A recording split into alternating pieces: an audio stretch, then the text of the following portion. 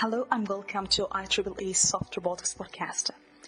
In this podcast, we're going to interview researchers from both academia and industry about their work, thoughts, spectrum, and more beyond that.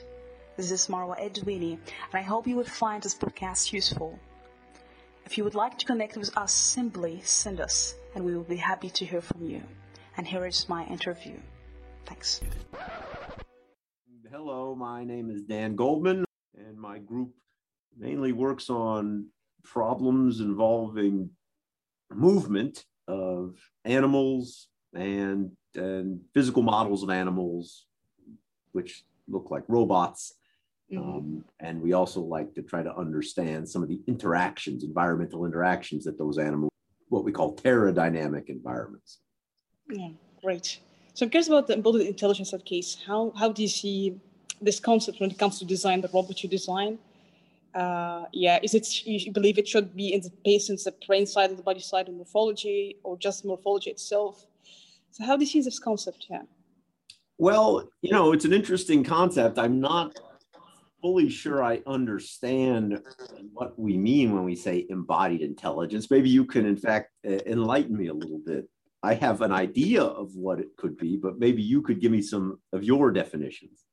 Yeah, it's interesting. Actually, based on the interviews, there is no specific definition, but I believe that's very interesting when it comes to robotics, see intelligence through the body itself, not the brain side. And I think that's something is very interesting, that we shouldn't always focus on the brain side, for example, or maybe both, but believe me, sometimes it could be interesting through the body itself. So I'm curious, what do you think? Yeah. I agree completely. My belief in this philosophy, or entree into this philosophy, actually started when I was a postdoc.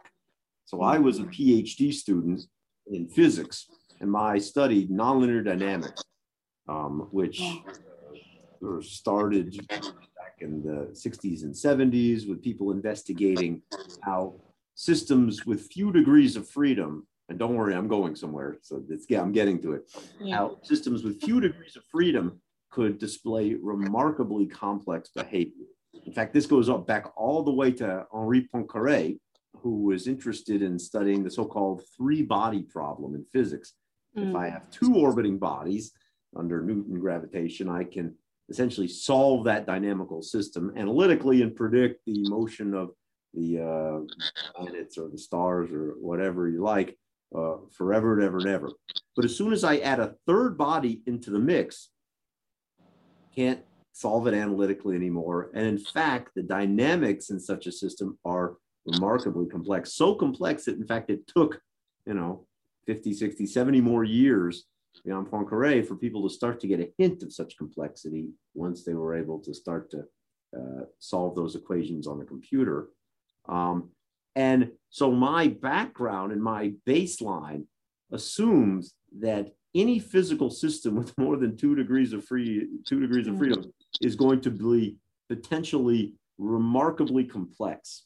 So complex that it's very hard to predict how to control it a priori, how to design it, et cetera, et cetera. That's just sort of a baseline philosophy. So when it comes to an organism, right, the idea that or a robot for that matter, the idea that we can understand its interaction with complex environments or even relatively simple environments without understanding something about the mechanics, to me, is almost laughable. So that's my philosophy. I didn't answer your question exactly, but I'm telling you what I believe is that the odds of making robots, which are only essentially brains in a jar, robotic brains in a jar connected to legs or bodies, and have them succeed in real world environments I think is a philosophy doomed to. So I think that, in fact, the body and the mechanics, and I mean that across scales, and I have an example from our own lab of where we're trying to make progress on that, on the seemingly lowly little nematode worm C. elegans. The mechanics across scales is absolutely critical to understand how a little nematode worm can move around in environments more complex than anything our best robots Yes. And indeed, some of that is through its nervous system, but much of that is through the body properties, its muscle properties, what have you. So that's my kind of long-winded story of why I believe in that mechanics and what we'll call active mechanics are so important to understand. So, Interesting, yeah. So I'm curious, in that case, when we apply what you mentioned in soft robotics, for example, what do you think maybe could be missing in understanding? For example, when we see the dead fish swimming upstream and still, can have kind of, I don't know, its morphology or properties of the environment as well. So how do you see this kind of conscious experience that still functions with the body itself without having the brain? What could be missing in understanding here?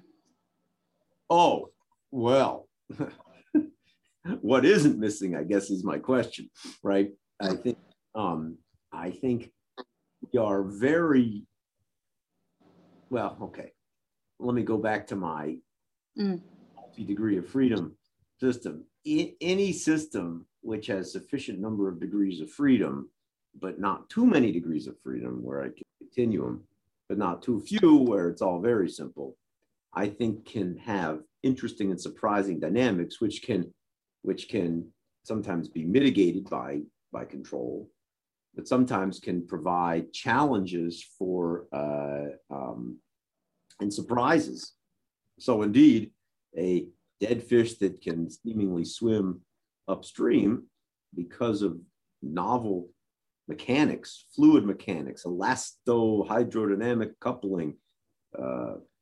That's a great question. And I don't know the state of the literature on that, but I would be impressed if people have a deep understanding of the mechanics that allows such swimming to take place. Yeah. I'd be impressed. If we don't understand that, using your example, how can we credibly say we can, design in a rational way, in a systematic way? Now we may be able to come up with build cool things and then test them out, but we may not have an understanding of why they work, a deep understanding of why they work.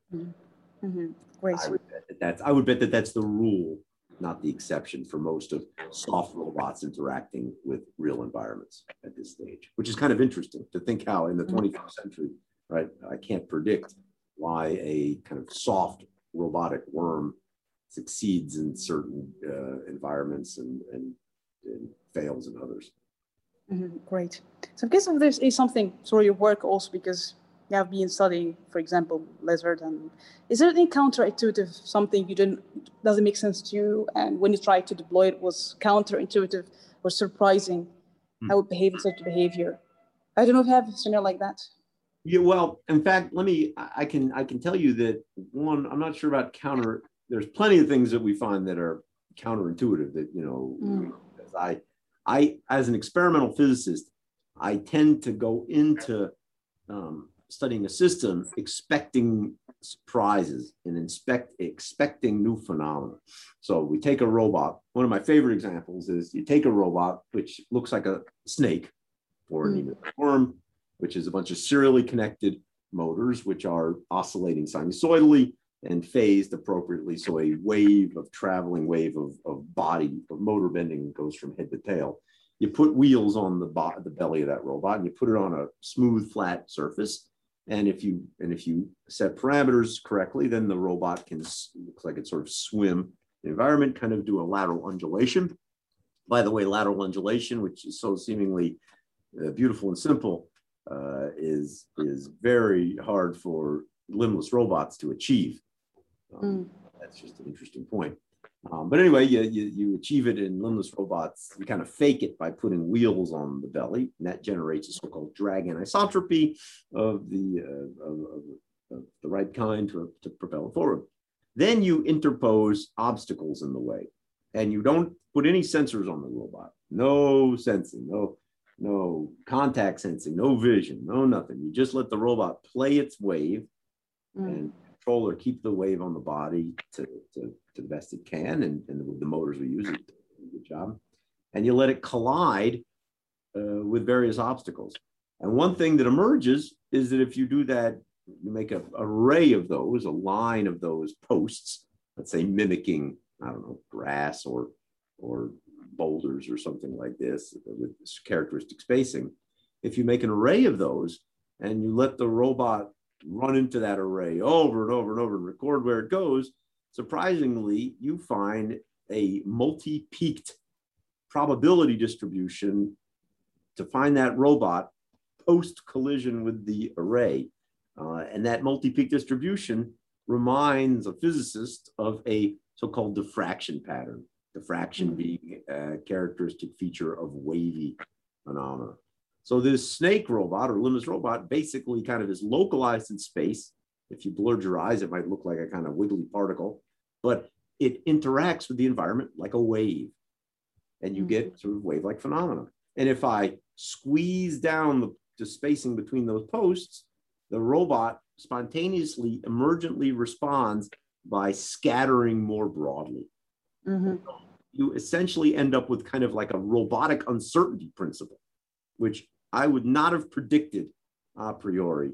And so it was a big surprise to us. So the fact that we can see kind of like wavy quantum mimicking phenomena in very simple robots, to me, interacting with environments and being allowed to interact with complex or seemingly complex environments is a testament to just how far we can go in discovering cool phenomena, which we could eventually use. That's one surprise. And the biggest surprise also is that when we went to test that in an animal to see if we could see this effect in a living system, we indeed were able to see it. And the mechanism by which a real snake essentially diffracts from an array of posts is actually reliant on its soft body properties. So that brings us back to soft robotics. And in fact, adding to that, we were then able to take those principles by which we believe the snake functions, meaning how it activates its musculature and how its passive body properties conspire with its active body properties. And we were able to basically make a new kind of limbless robot that can solve complex arrays of posts, meaning that it can go from A to B without any brain power or control at all. You just put it in the lattice in a regular array of posts, and it pops out the other side without us having to program it to do that. And that's all a function of the kind of mixture of soft and hard and active and passive elements in the body. And so I would never have predicted that. And so those are sort of that's one arc of surprise for me. So I'm curious to ask you in that case, because we speak about we can't evolve everything that reduces the fitness. For example, we know that these animals are designed a certain environment to adapt. And for example, why we don't have fitness as human. And that's a question, how do you see the fitness of these animals? And do you believe that through robotics we can push the limits to certain application? Not necessarily we have to look what evolution had already. So how do you see the fitness in the design, the morphology of the body of the animal to adapt to environment? And do you think the fitness in robotics can be surpass what we have already in evolution for a certain creature of an expression? Evolution by selection, you know, we tend to not talk so much about design, but indeed certain organisms have certain adaptations which confer certain advantages in certain environments, and they are, you know, selected naturally and to improve indeed fitness, or can improve fitness. You know, those adaptations. Okay, so let's talk about locomotion, which is something I know. You know, we talk about adaptations for sand swimming. Let's say something we spend a lot of time on, or adaptations for movement across the surface of sand. And often the problem is we'd like to know whether organisms have evolved certain features like long bodies or short limbs or interesting pointy shaped heads. And we can speculate on that, but typically, at least in pterodynamic environments like sand and leaf litter and tree bark and grass and these sorts of things, we haven't had kind of models, environmental interaction models, theoretical models of the organism, incorporating important aspects of morphology and control to test those hypotheses, right? I said, well, I hypothesize that the sandfish's wedge-shaped snout allows it to control its descent into a granular medium, in addition to not allowing sand to get into its jaw. It has a pronounced overbite. How do I test that? Well, if I don't have a model of the environment, or I don't have a model of how the soft body of the lizard couples to the sand, then it's hard to put some meat to that statement. The nice thing about robots, and like I say, like I mentioned, since I'm a physicist, we call what we're doing robophysics. It's sort of the physical modeling aspect. We don't have an environmental model. We can take a robot, and we can design, now with 3D printing, it's relatively easy, heads of different shapes and motors which can control that to test hypotheses about that function, that presumed adaptation. So that's kind of the physics approach, the biology/physics, or the physics of living systems, or what I'm calling living systems physics approach. And then the hope is that can couple into work that engineers are doing to help them better design devices that can actually credibly move in those environments. So my point is that indeed we can speculate on adaptation and increases of fitness via various bits of morphology and control. But until we have models to test this stuff, and then to vary parameters, what if the sandfish had a 30-degree wedge head or a 45-degree? We don't know. And we're starting in certain areas, at least pterodynamically, to get those. Folks have been doing this very well in aquatic and aerodynamic and hydrodynamic environments, to the point that people can design quite good fish-like robots and starting even kind of more flapping-like robots to test such hypotheses. And we're starting to get there with pterodynamic environments too. And hopefully that'll inspire some nice robots. Yeah. But I'm just ask you again about the damage here, because we speak about how it happened in evolution, if this damage happening in the brain or the body, how they can also adapt to each other. And also some cases already we know people they can feel the pain through their bodies, and that's like disorder. So how do you see that in the studies you do, if there is damage happening, how they can adapt to that? Yeah. Oh, you're saying, did you just say damage as in like robot damage? Oh, that's a great question. One actually I've started to think about a little bit, not in any deep, serious way, but we have been studying now for some number of years how collections of ants, fire ants, which are a big pest in the southern US, United States, how these ants can excavate collectively, thousands and thousands of ants, which dig their way into the ground by creation of little tunnels, which are very narrow tunnels, meaning they're basically about 1.5 ant widths can pass in a tunnel, maybe 2 when they're first starting. And so if you watch how the ants are moving, they're squeezing by each other and grinding by each other.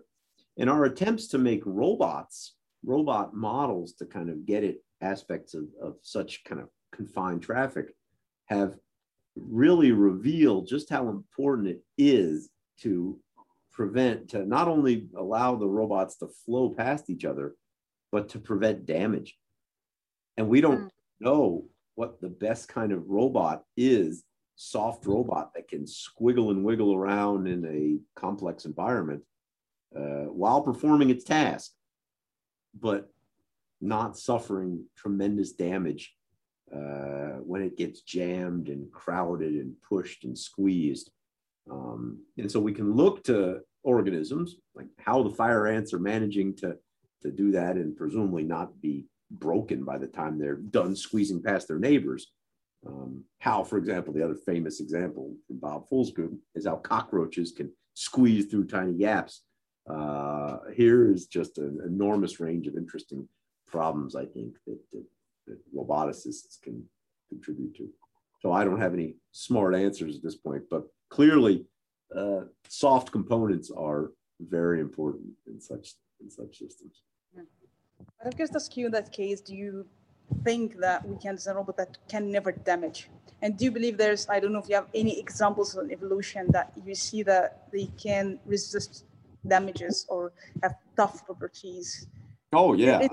I think that's almost the definition of living systems, right? Is that they manage to mitigate in their environments, they manage to mitigate damage and loss of components very well. You know, I think that, like I say, the fire ants is a nice example from our own work where these things are just going back and forth and grabbing particles and grinding against the particles and grinding against their neighbors, and yet you can watch the same ant perform hundreds and hundreds of trips back and forth, and those tiny little limbs remain intact, and the tiny little antennae remain intact.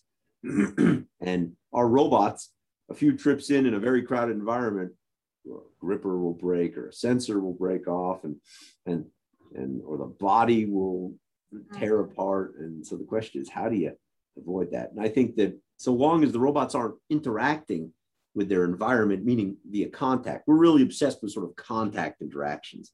So long as that's happening, is keep your robots apart, then you don't have to worry about it. But in confined environments, so I think that organisms that live in those environments have a host of properties which I can't even speculate on yet, which help prevent, mitigate, and repair damage.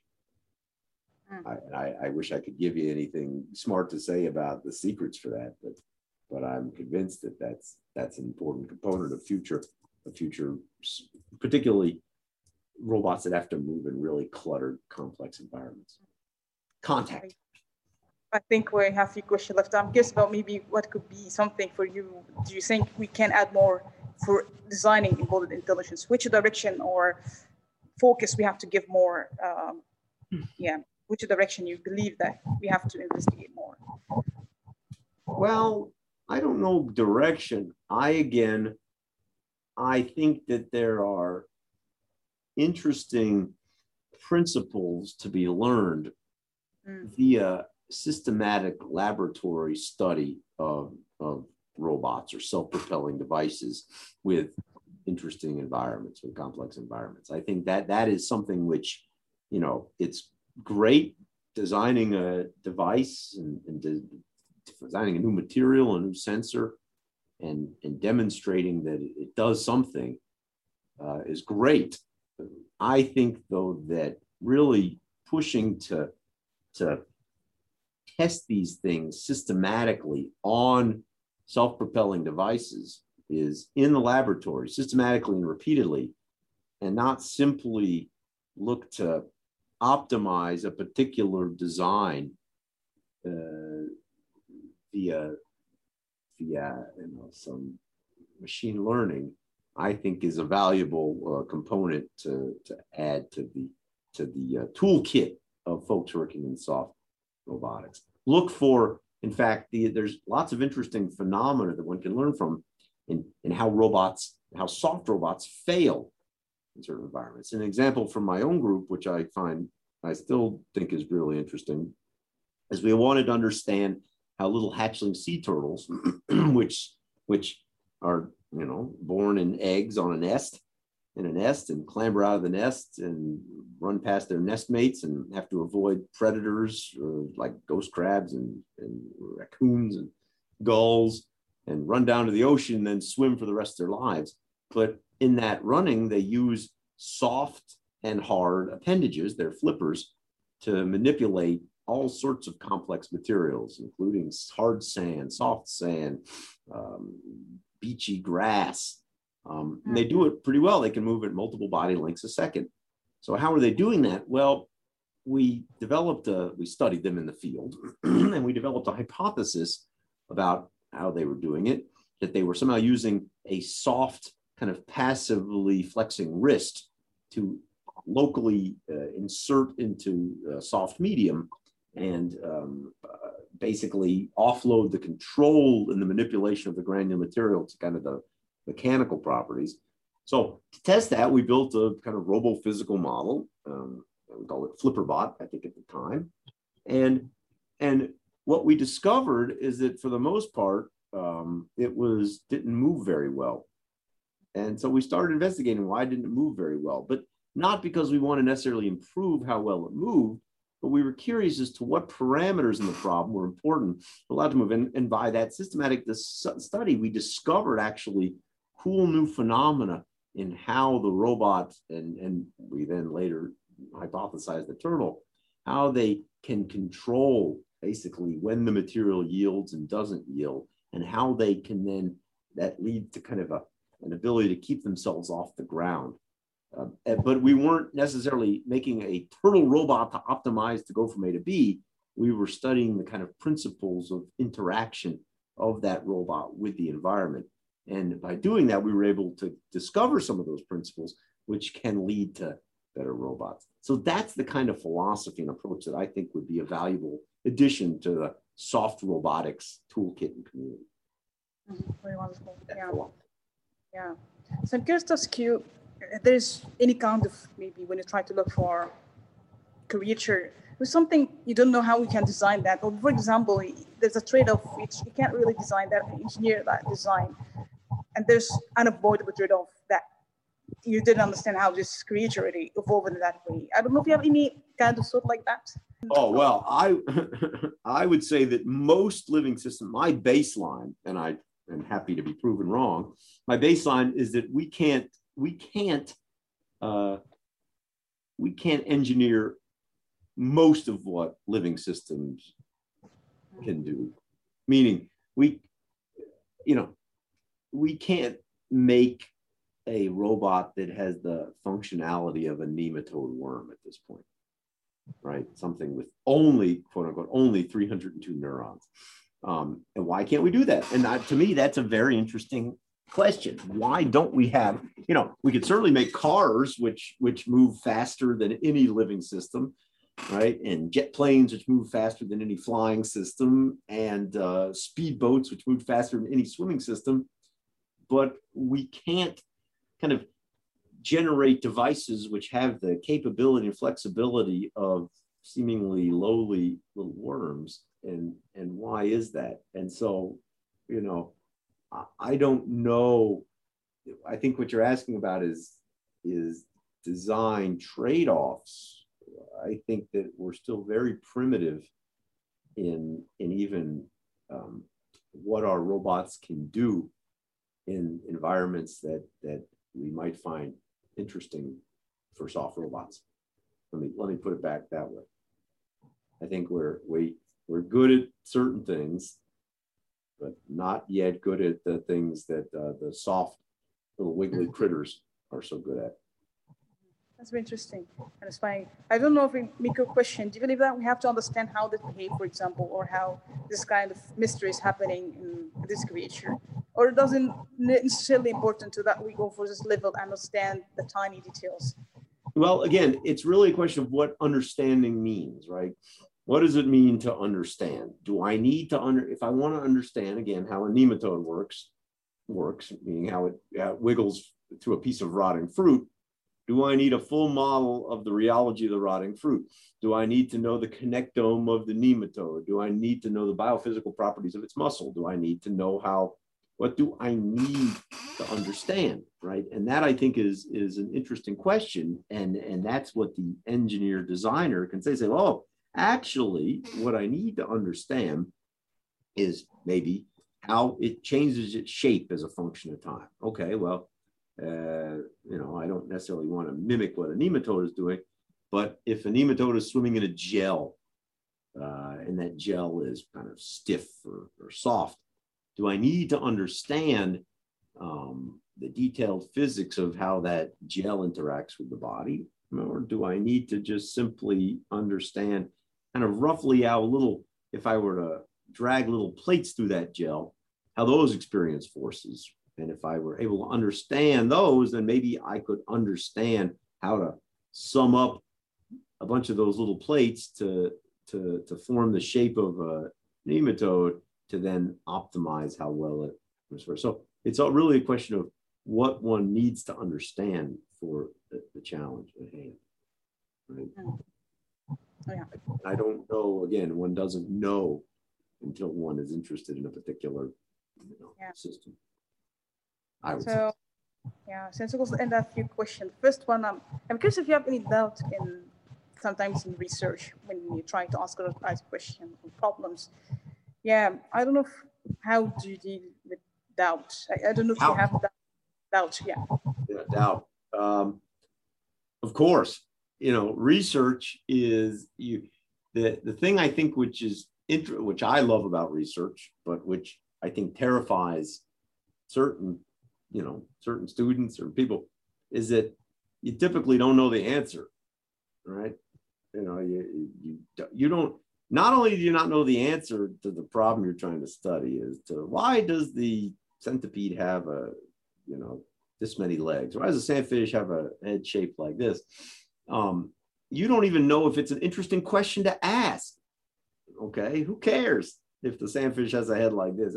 And so one has doubt at all. That's a theme today at every level, right? Oh, I'm doubting. Did I pick the right screw to use? Did I write the right sentence? Did I ask the right scientific question? Did I do the calculation right? Did I do my error analysis right? It's all about doubt. And in science, you're basically, and in anything I think that requires sort of an answer at the end of the day, you eventually check things in enough different ways to help mitigate the doubt on specific topics. And then I guess if your peers and colleagues find what you're doing interesting, then you might say, well, that alleviates some of my doubt about whether it's interesting. But at the end of the day, it's only what you have in your heart. It tells you if you find it interesting. And so it's constant doubt, but you learn to live with the uncertainty and doubt. And that's actually what being able to do science is all about, in my opinion.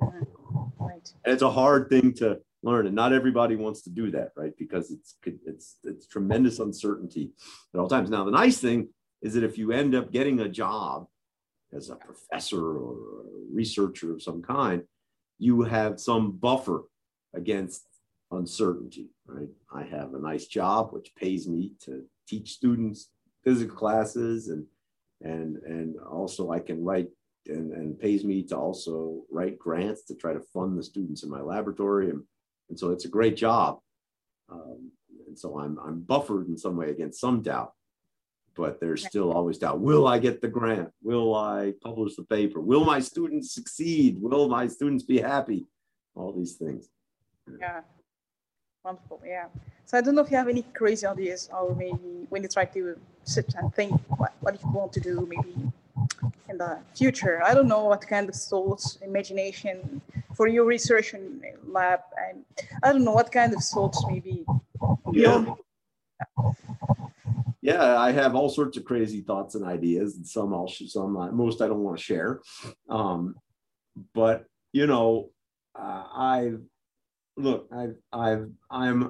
I will say the craziest thing to me is that when I was a kid, I loved lizards and snakes and the living world. And then but I somehow decided, well, that's not serious stuff. I should go and learn physics and relativity, and that's serious business, deep questions of the universe.